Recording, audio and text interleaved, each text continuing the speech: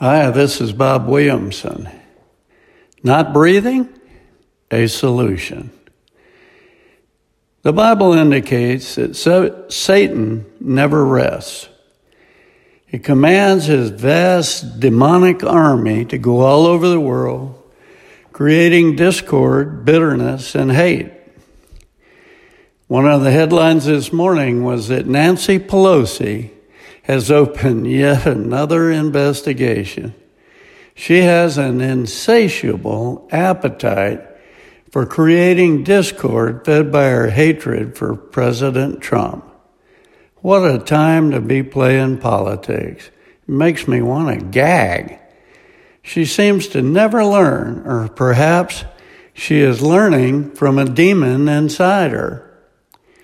In a world that is covered in panic, bedlam, fear, and hate, she and people like her seem intent to divide the country along partisan lines and ideology.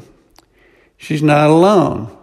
Consider gay CNN commentator Don Lemon's proclamation of disgust for Mike Pence's devout ways and determination to pray during this national emergency.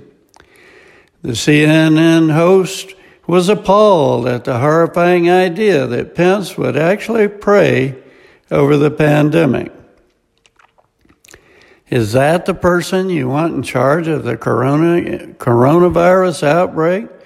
Someone who needs to pray on something instead of looking at science? Come on, let's be real about it. Let's be honest about it.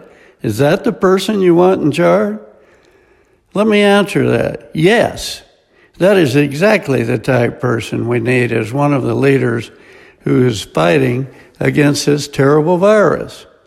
And his statement that he is praying and not using science is simply a flat-out lie.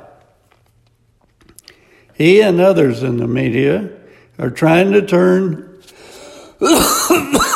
believers against non-believers and vice versa.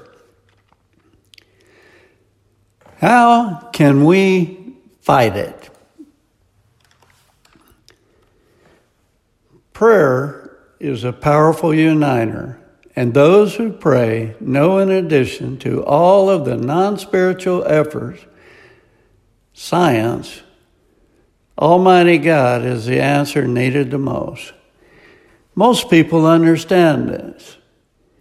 This week, a nurse posted a photo of her and her colleagues in blue scrubs and surgical masks as they stood atop the helipad of their hospital in Nashville, Tennessee. They were praying.